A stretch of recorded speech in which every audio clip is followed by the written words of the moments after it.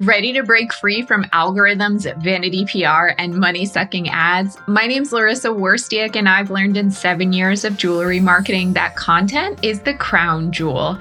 My agency, Joy Joya, takes a holistic approach, leading with laser-focused storytelling, impactful content creation, and strategic content distribution. This method has worked for the solopreneur as well as the multi-million-dollar company, and now I'm sharing the same systems and tactics with you. Here's to standing out in the sea of sparkle. In today's episode 258, we're diving deep into the world of drops and how they can be a game changer for your jewelry marketing strategy. Drops, which refer to the release of products in limited quantities or for a limited time, can really create a sense of urgency and scarcity. This approach can be instrumental in compelling your audience to make quick purchasing decisions. For those of you already utilizing the drop model, we'll be talking about advanced tactics to enhance the success of your releases. And by fine-tuning your strategy, you can boost sales, accelerate sellout times, and keep your fans eagerly anticipating every release. This approach can be particularly enticing for jewelry brands like yours, where exclusivity and uniqueness are often valued. So let's talk about all the vast opportunities that drops can offer in capturing and sustaining your audience's attention. We'll be looking at this topic through the lens of Hilary Fink Jewelry, who we've been spotlighting as a jewelry brand case study. And if you're joining this podcast series for the first time this season, I'd suggest starting with episode 252. Doing so will introduce you to Hilary and allow you to follow this narrative from the beginning. Before jumping into our chat with Hilary today, I'll talk about why more jewelry brands are embracing drops, how you can use drops, the best way to market your drops, and steps you can take to improve on your future drops. But before we get to the solid gold, I'd like to take a moment to remind you that this podcast has both audio and video, so you can either listen on your favorite podcast platform or watch on YouTube by searching Joy Joya. You can always support the podcast for free by taking the time not only to subscribe, but also to leave a rating and review on Apple Podcasts. I'd love to know what you think about this episode or about any takeaways you've had recently. Okay, without further delay, let's get into today's episode, my sparklers. This one is all about drops and how you can utilize them to boost your marketing and sales efforts, especially if you sell products in limited quantities and or one-of-a-kind products. So first, let's talk about why have more jewelry brands been embracing drops in recent years. I want you to imagine a world where your jewelry brand isn't just selling products, but instead you're offering exclusive experiences. And this is the power that the drop method or model can bring for your customers. So the beauty of drops really lies in their ability to infuse your brand with exclusivity. So when you release limited edition or one-of-a-kind pieces, then customers will really start to perceive them as rare treasures that they need to get their hands on. But it's also not just about exclusivity. Think about that excitement and anticipation that you can cultivate among your clientele. When you schedule these releases, you're not merely presenting a product, you're hosting an event, and your audience will go out of their way to mark their calendars and eagerly await what's next. So consider the urgency that this model just naturally instills. When you have limited stock and limited timeframes, then customers really feel compelled to act promptly. That fear of missing out can be such a powerful motivator, pushing them toward making quicker purchase decisions and thus boosting your sales. This model can also really invigorate your brand's engagement on social platforms. So the buzz, the discussions, the social shares surrounding each drop will amplify your brand's visibility, foster richer interactions. And then from the practical perspective, drops can really simplify inventory management for you. When you're releasing products in this manner, then you can gauge real-time interest, which allows you to adjust your future production runs and then minimize having like surplus inventory that's just sitting around on your website or on your store shelves. And for marketing in general, this drop model offers you what I like to see as a dynamic canvas. So with each new release, you have that opportunity to experiment, to refine, to perfect your campaigns. And that means ultimately, as you move through it with each new drop, you will reach your best return on investment. So the recurrent event-like nature of drops will really help you cultivate a community of collectors and enthusiasts who consistently come back, and they're keen on being the first to get their hands on your latest creations. Doesn't that sound pretty amazing? So let's talk about how you, my sparkler, can use drops and adapt them to your brand and goals, because of course, every jewelry business is different. So how can you use drops to your advantage? I truly believe that any jewelry brand, regardless of your business model, can harness the potential of the drop method. So at its core, as we've talked about, this drop strategy is about offering limited time or limited quantity exclusives that captivate attention and drive urgency. So whether you're dealing in high-end luxury, affordable fashion jewelry, artisanal handcrafted pieces, you can find ways to curate special collections or one-of-a-kind pieces to release as drops. And then when you carefully align these releases with your brand narrative, with your target audience preferences and market demand, you can create that buzz, you can bolster engagement, and the best part, stimulate sales. With thoughtful planning and execution, this drop method can be tailored to fit any brand's objectives. So you can choose to make your product drop universally accessible, or you can grant exclusive access to, say, just your email subscribers, which enhances subscriber value.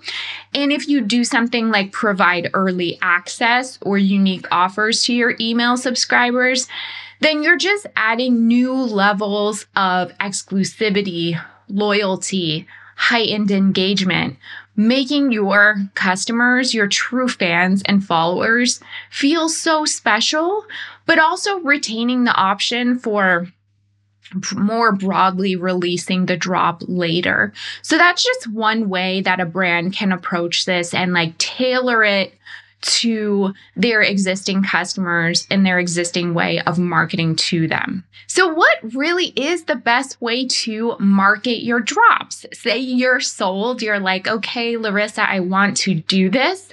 How do you communicate a drop to your customers? First, I want you to know, if you're just starting this for the first time, unless you already have a super hyper engaged following, you may not come out with a bang on your first drop. I think it takes time to kind of build the expectation and to get people waiting for your drop, but that's no reason not to start. Everyone has to start somewhere. So promoting product drops effectively requires this synergy between email marketing and social media marketing so that you can really maximize reach and engagement. So I just want to share a few best practices for both. Let's start with email. I really love a drop preview or teaser email, mostly because in your email marketing, you can't assume that your entire subscriber list is seeing all your emails. So if you kind of just literally drop something to them. You can't assume that everyone's going to see it. And then when the performance doesn't meet your expectations, you're going to get discouraged. So you have to warm up your audience a little bit. That could be one preview or teaser email. That could be more than one. Don't be afraid to create anticipation, again, because not everyone is even going to see all of those emails. So in those previews, make sure you're using compelling visuals. Make sure your copy is engaging and creating excitement, is genuine, building anticipation. And then when you have that captivating subject line, when you create a sense of exclusivity, when you have a clear call to action, and you set the expectation for the drop, you're really warming up your audience to have a successful product drop. In your emails, you can also consider adding things like countdown timers in like your regular campaigns, for example, to emphasize the urgency and to remind people when it's coming. You can have sneak peeks. So maybe there's like exclusive previews or even behind the scenes content. Make sure you always have a clear call to action and to emphasize that the drop will either have limited availability or be for a limited time. And then even after the drop, you could consider doing some follow-up emails. So if there's still product left over or if time is running out, again, don't just give up and assume, okay, well, people saw the drop, they should be ordering now. No, you need to put out a last chance email or an almost sold out notification, again, to drive urgency. And assuming that most of your list isn't even seeing it. So don't just give up after you send the actual drop notification. And then with social media, share teaser content, behind the scenes, kind of give sneak peeks to create curiosity and hype. Do countdowns in Instagram stories. You may even want to have some kind of exclusive offer for social media followers.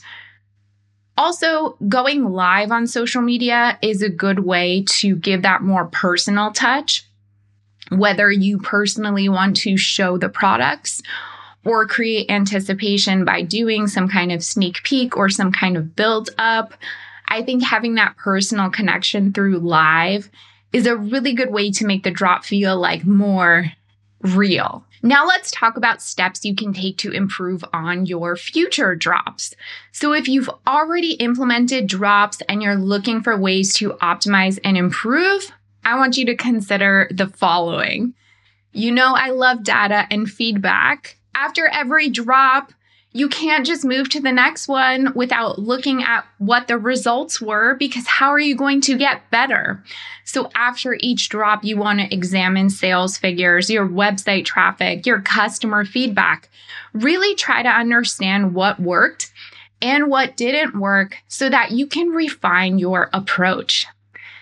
Engage with your community. Try to really build a rapport with your audience on social media, especially the ones that do seem very responsive to your drops, the ones that do seem to get excited, the ones that do purchase right away. Understand what motivates them and what kind of products they'll want in the future so that you can continue improving. Work on optimizing your timing. So identify the best days and times for your audience. Again, that means analyzing previous drops to see when engagement and conversion rates were highest. And please enhance scarcity. Don't be afraid to emphasize things like limited quantities, exclusive editions, limited time. Those things can boost demands. People have a fear of missing out. And I don't want to tell you to capitalize on someone's fear. But if you feel like you have something great and you want your audience to connect with them, let them know that they only have a limited time to buy and see that as a service. Because if they want it and they miss it, they will be upset. So help them understand that.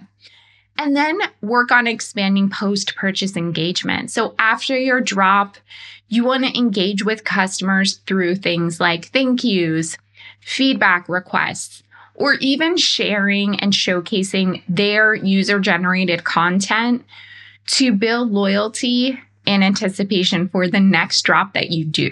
And what is my very most favorite tip? Plan ahead. The more that you do drops, the more that you'll realize that if you're able to plan ahead in advance, not only for yourself, but for your audience to give them ample notice and to build anticipation, the drops will just be that much more successful than the ones that kind of come together at the last minute. So in our interview with Hillary that's coming right now, we'll be diving into her latest Opal Orbs collection. So these opals have garnered significant attention and popularity among her collectors. Recognizing this, Hillary decided to introduce some new additions, such as the hoop earrings with opal orbs. And for this launch, we also unveiled a refreshed email template, which not only provides a direct link to the entire collection, but also has specific buttons for individual products. And we've incorporated several other new features in this campaign, so stay tuned to discover what those exciting changes were and how they are helping her with her product drops.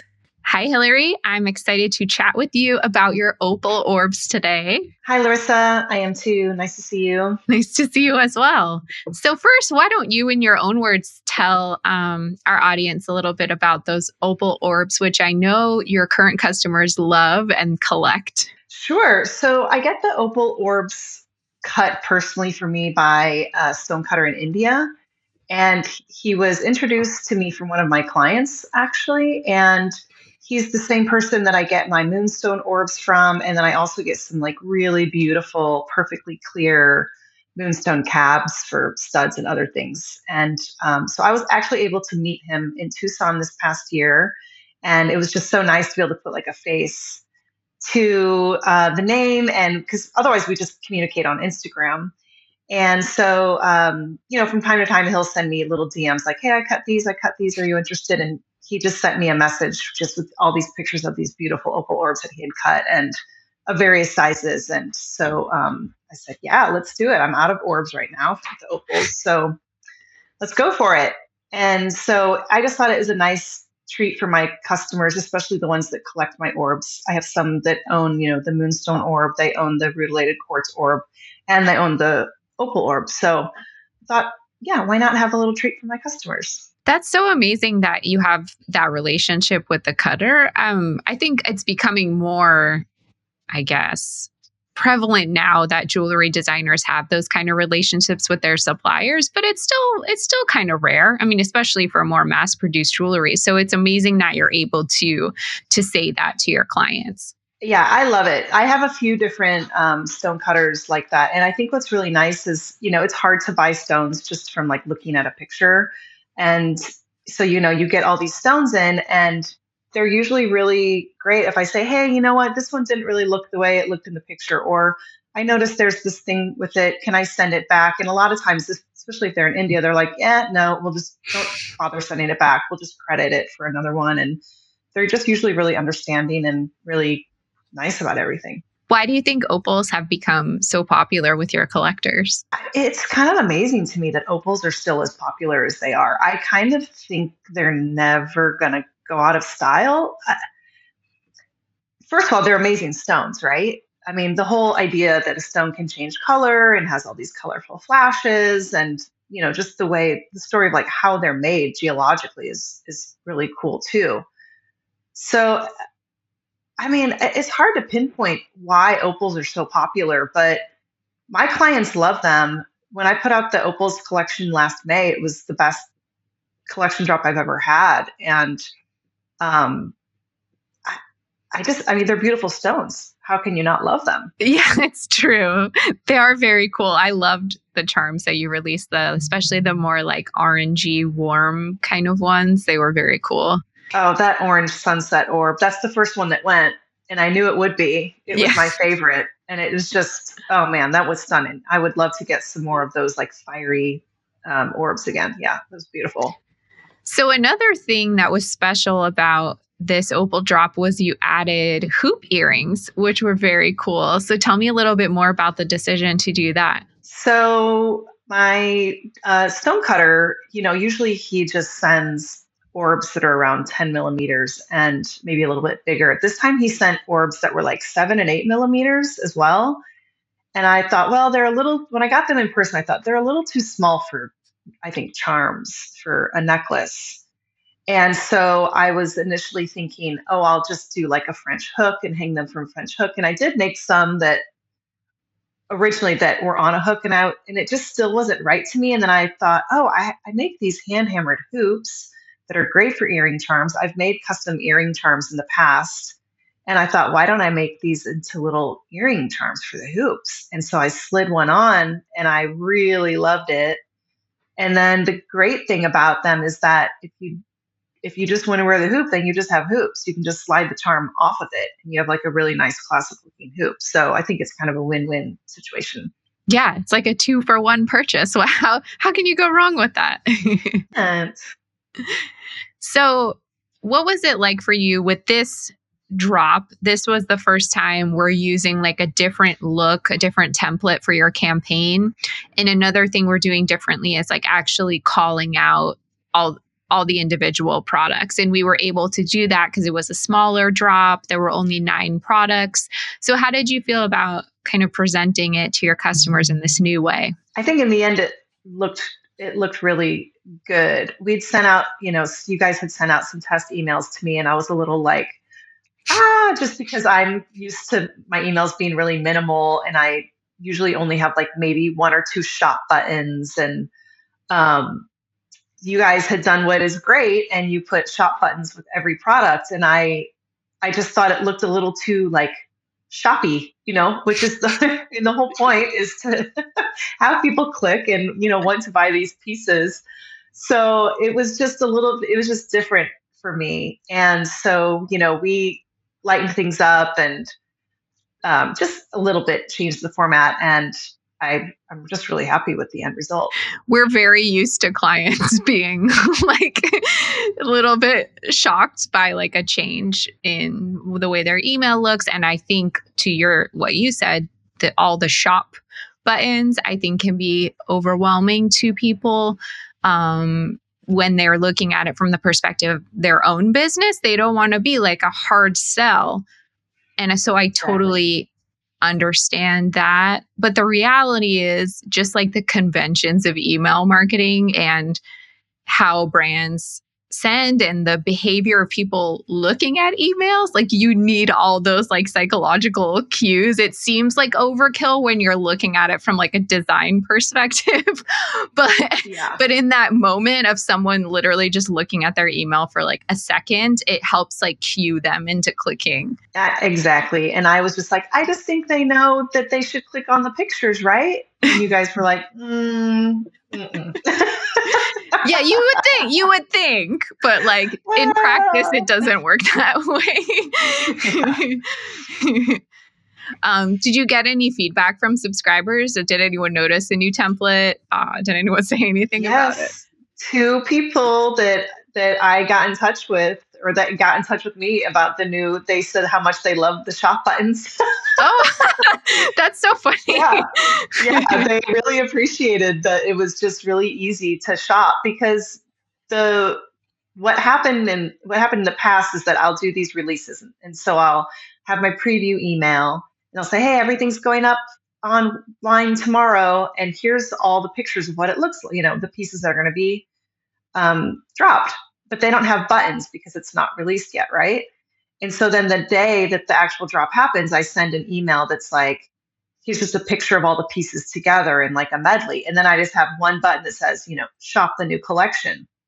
And so I have gotten feedback in the past from people saying, we'd love it if we saw more of the actual pictures in that second email and we can just click on what we want. But I've always had this, and maybe it's totally wrong from a marketing standpoint. I'm like, well, I don't want them to just go look at one thing. I want them to click on the whole collection, spend some time on my website.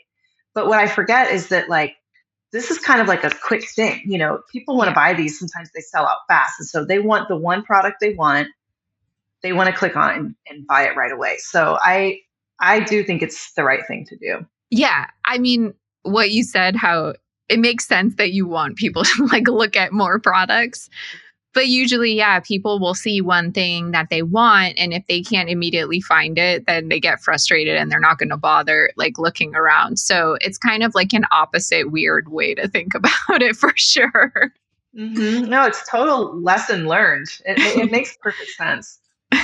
So some of the results we had that were really exciting, to give you the data. So that first drop, when we first released it, it was about the same average open rate. Like year to date, you've been at around 61%, and this campaign had 58. So it was like right there in line with everything else. But the thing that was really different and that got me super excited was it had a 16.3% click-through rate, which was the second highest only to 16.7, which was January 2022. And I can't remember what exactly you did then or what kind of magic you did, but it far exceeded the clicks. So it shows us that like those subscribers are ready to receive emails from you, and like the same percentage is kind of always there for you. But now more people were inspired to actually click through to the website. And if I had to guess, I would say the shop buttons help a little bit with that, but maybe also individually like calling out products and getting people curious about each one and about the prices and things like that. That probably helped motivate too. Mm-hmm. I was so happy with those results. A 16% click rate is awesome. Yeah, I mean, that's like a dream. For you, it's not surprising because I know like how committed your collectors are, but like for a normal everyday jewelry brand, that would be like amazing. Like we would have a party to celebrate that. We can still have a party. I like parties. Yeah, we can still have a party. And Hillary did. Super happy with it. Yeah, Hillary did sell out of all the charms before the end of the weekend. And I forgot to ask you, typically, how quickly do things sell out? Was that like comparable to the performance in the past, or faster or slower? Like, how did that work out? Yeah, so the most opal orbs I'd put out before were it was just 3, and I mixed them in with some other pieces, and they sold immediately. They were the first 3 pieces that sold. And so this time I think I sold 3 on the first day, and then like 2 on the second day, and the 6th one on the day after that, or something like that. So I was super happy about it. It's awesome. Great. And we did do one other different thing that Hillary's never done before. We did a resend on Sunday because there were the hoops left over by that point.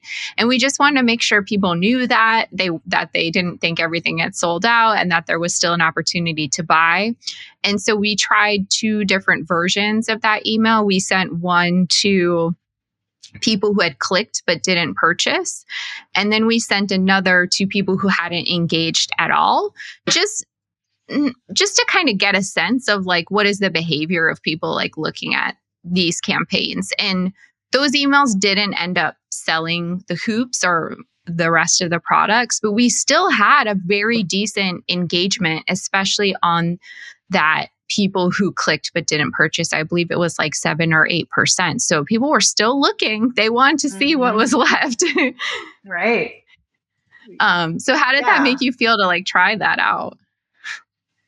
Well, at first I was like, no, don't send them another email. I don't want to bother them.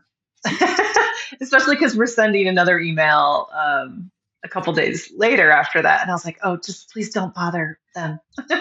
And you and your team, you guys were like, hey, Hillary, all of our clients send these emails out on collection drop just to let people know what's left. And I was like, oh, okay. I don't know. I just need to get that out of my head that I'm bothering my clients.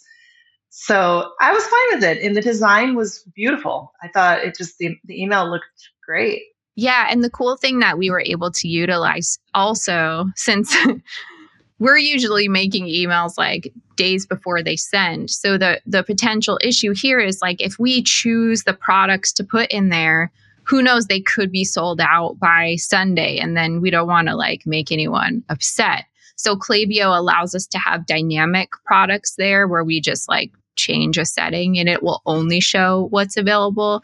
And that way, even if someone doesn't open that email for like another day or two later and say those products are sold out, they'll never be misled to like think that a product is still available. And I think that's really important, like having a good relationship with your customers. Yeah, I thought that was awesome. I think that's a really great feature from Klaviyo. And I didn't know that because I emailed you on Sunday when the last orb charm sold.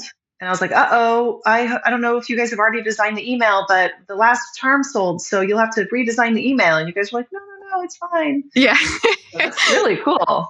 Yeah. We have to anticipate these things because it's possible that they could happen for sure. Yeah. Yeah. And then in terms of, so you do have some hoops left, and everyone listening, if you want some good hoops, you should go check them out because they're very cool. But I'm curious what you think, like what happens for you in the past when you have things left over from drops? What are you planning to do with the earrings? I'm never too worried about it. I know pieces always sell eventually, or I can send these off to some of the shops that carry my work. I like to actually have a robust, ready to ship section. So, in a way, it's a good thing that when collections don't totally sell out, because then it just means there's always something for people to choose from when they go to my website. Mm-hmm. Just at random times, it's not a collection drop. I mean, I've had people email me before and get upset with me when they go to my website and all they see are sold out signs, like in certain collections. And I'm like, sorry, I don't know what to say. Yeah. So I think it's actually totally okay. And I think it's always fun to kind of re-merchandise them in images. I'll choose some other pieces and do like a group shot with them, and just it's fun to have options to play with. Yeah, I was thinking too when you were talking about the 2-in-1 kind of thing. I like intellectually knew that about these earrings, but like when you look at them, you kind of don't imagine that for yourself or imagine the flexibility of how that could work. So it might be good to like present that also in the future. Yeah, I need to take some pictures of them with them off of the hoops. And I need to get some pictures of these on model too, which is always tricky for me. And I know, especially with earrings, people always want to know how they look. So it's just getting model shots is always hard for me. But yeah, there's so many ways to market these. And then also I've thought about how fun it would be to just start making mismatch earring charms just in general, just to let people choose. I mean, I've done custom ones before that are like mothers' earring charms that are the birthstones of their kids. So like one was tanzanite and one was garnet, and they looked really pretty together. And I love the idea of mismatch charms too. So I think it's something that I need to kind of prioritize to design for just future offerings. Yeah, that's a really fun idea. And then it's like more collectability, collect more charms, put them on your earrings, have lots of flexibility. Yeah. Yeah. And I mean, these charms also, there is a little, like a little, the bail, I guess. There is a hole there that like if somebody wanted to string it with like a leather cord or something that goes through, I mean, you can't fit a clasp through it necessarily, but they can do really whatever they want with these too. They're very versatile. Mm-hmm. Could you see them on a bracelet, or is it too small for that? I think they'd probably look great on a bracelet. In fact, maybe I should start thinking about designing them for bracelets. There you go. We're working through product ideas here live on the podcast. Yeah, definitely. Well, it was great to learn more about your opal orbs, and I hope everyone will go check them out too, because they're very cool. So thanks, Hillary, for joining me today. You're welcome. Thanks for talking about the opal orbs with me. It was fun. What did you think about today's interview with Hillary? Are you excited to continue following her on this journey? I highly encourage you to check out Hillary's website, hillaryfink.com, and follow her on Instagram at hillaryfinkjewelry. I'll put those links in the show notes as well. Let me know in a podcast review or YouTube comment what you think about this journey. Okay, let's get into the gold mine. Welcome to another edition of The Gold Mine, a segment where I get personal and share insights on entrepreneurship, mindset, success, growth, all things business. It allows me to get a little more personal and share maybe a piece of my heart. Let's get into this week's Gold Mine. I'm going to be talking about a mindset shift from, quote, designing for you to, quote, designing for us. As I'm sure you know, my sparklers out there, the creation process can sometimes feel really solitary. I talk to designers all the time. I know that they're pouring their heart and soul into pieces. They are hoping that what they make resonates with the market. But I think there might be another way to consider. This is a more collaborative approach. It's especially suited to certain designers, and that may be you. So let's explore this shift in a way of thinking. So the old model, traditionally, many designers operate under the making stuff for you mindset. So they envision a piece, they create it, they present it to the world, they hope for acceptance and praise. And while this approach has merits, it can also be somewhat detached. It's like crafting in a vacuum. And in that case, the audience is kind of just merely a passive recipient. So the new way of thinking that I am suggesting here is the idea of making stuff for us, which implies collaboration and really shared ownership. So instead of solely dictating as the designer what is beautiful or trendy or what comes to your brain on a whim, it's more about understanding and echoing the collective desires of your target customer, their needs, and the aspirations of the community that you're really designing for, and to think of it more as a community rather than as a consumer of your creativity. And I don't think this is necessarily right for everyone, but I think that it's particularly a good idea for those who maybe you're the face of your brand and you do feel a profound connection with your target audience, but maybe you haven't figured out how to fully express or communicate that. So if you as a designer see your own stories and your own values and your own perspective mirrored in the audience that you want to be reaching and touching and resonating with, then this more collaborative approach can amplify your authenticity as a brand. Maybe for others, this collaborative approach can feel forced and it doesn't align with the brand's essence, but I think it's one worth considering. So what does it mean to kind of live the brand and design or make for us? I think one way to communicate this philosophy is for you as a designer to, one, wear your own product and wear it passionately, showing the us. How do you style the pieces? How do they live with you in your everyday life? So that way you're not only demonstrating your personal connection as the creator, but also as someone who integrates these designs into their lives, and that way inspiring your audience.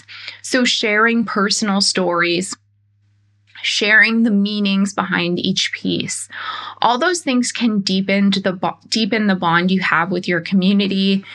It makes all the jewelry pieces feel like more than just an accessory and instead a narrative of shared experiences and emotions. So if that does sound like something you want to explore and play with a little more, these are some action steps that you can try. 1, engage with your audience. So use those social media polls, feedback sessions, even in-person like collaborative events to directly involve your audience in your design process. Show them behind the scenes. Show them that you're making for them and listen to their preferences too and incorporate them into your designs. Make them a part of the journey. Definitely get personal as you feel comfortable getting. And that can be a very curated version of yourself. You don't have to like show yourself in the bathroom or something, but choose the aspects of yourself that you want to make personal. Share anecdotes from your life that have influenced your designs, whether it's a trip that inspired a collection or a family heirloom that sparked a new idea. Let your audience into your world so that you can form a deeper bond with them. Definitely show them how you style. So don't just create. I want you to demonstrate as well. Wear your pieces, share photos or videos of how you style them in daily life. This provides a genuine endorsement of your products, and it helps people understand, like, how can I actually wear this stuff? What is it going to look like if I invite it into my life? Talk about your favorites. So spotlight a few pieces that holds extra special meaning for you, and talk about why and how that might also connect with your customers. Share behind the scenes. So people love seeing the process. Show the design phase, the crafting process, even show mistakes or missteps, because people love imperfection and vulnerability. And to that point, be super honest and transparent. Have an open dialogue to foster trust. You yourself, I would try to stay updated, immersing yourself in trends, cultural shifts, shared experiences that might resonate with your target audience so that you're kind of like keeping your finger on the pulse of that. Incorporate feedback. If you get feedback, if you get suggestions, if you hear preferences from your target audience, I'm not saying like you don't totally have to just give yourself up to your audience, but I think it means a lot when you incorporate those things into your work. It shows that you are listening. You can try hosting collaborative events. So consider organizing events where your clientele can co-design or customize pieces. That way you can work on building community and then celebrate that community. So spotlight those customers who wear your pieces. It shows that you acknowledge that they belong to your community, to a community, and it emphasizes that you're genuinely interested in building out that community. So if you're a designer that you feel intrinsically connected with your audience, this for us mindset, again, can foster more inclusivity. Make it about mutual inspiration, shared stories, and shared emotions. What do you think? Let me know in an Instagram DM, a podcast review, or YouTube comment. That's it for today. Did you have questions about today's episode? You can always email me, Larissa, that's LARYSSA @joyjoya.com. If you love this podcast, please share it with a friend who'd appreciate it. And don't forget to subscribe as well as leave a review on Apple Podcasts. If you're completely new to digital marketing, then you'll want to purchase and read a copy of my book, Jewelry Marketing Joy. Visit joyjoya.com/book for more information.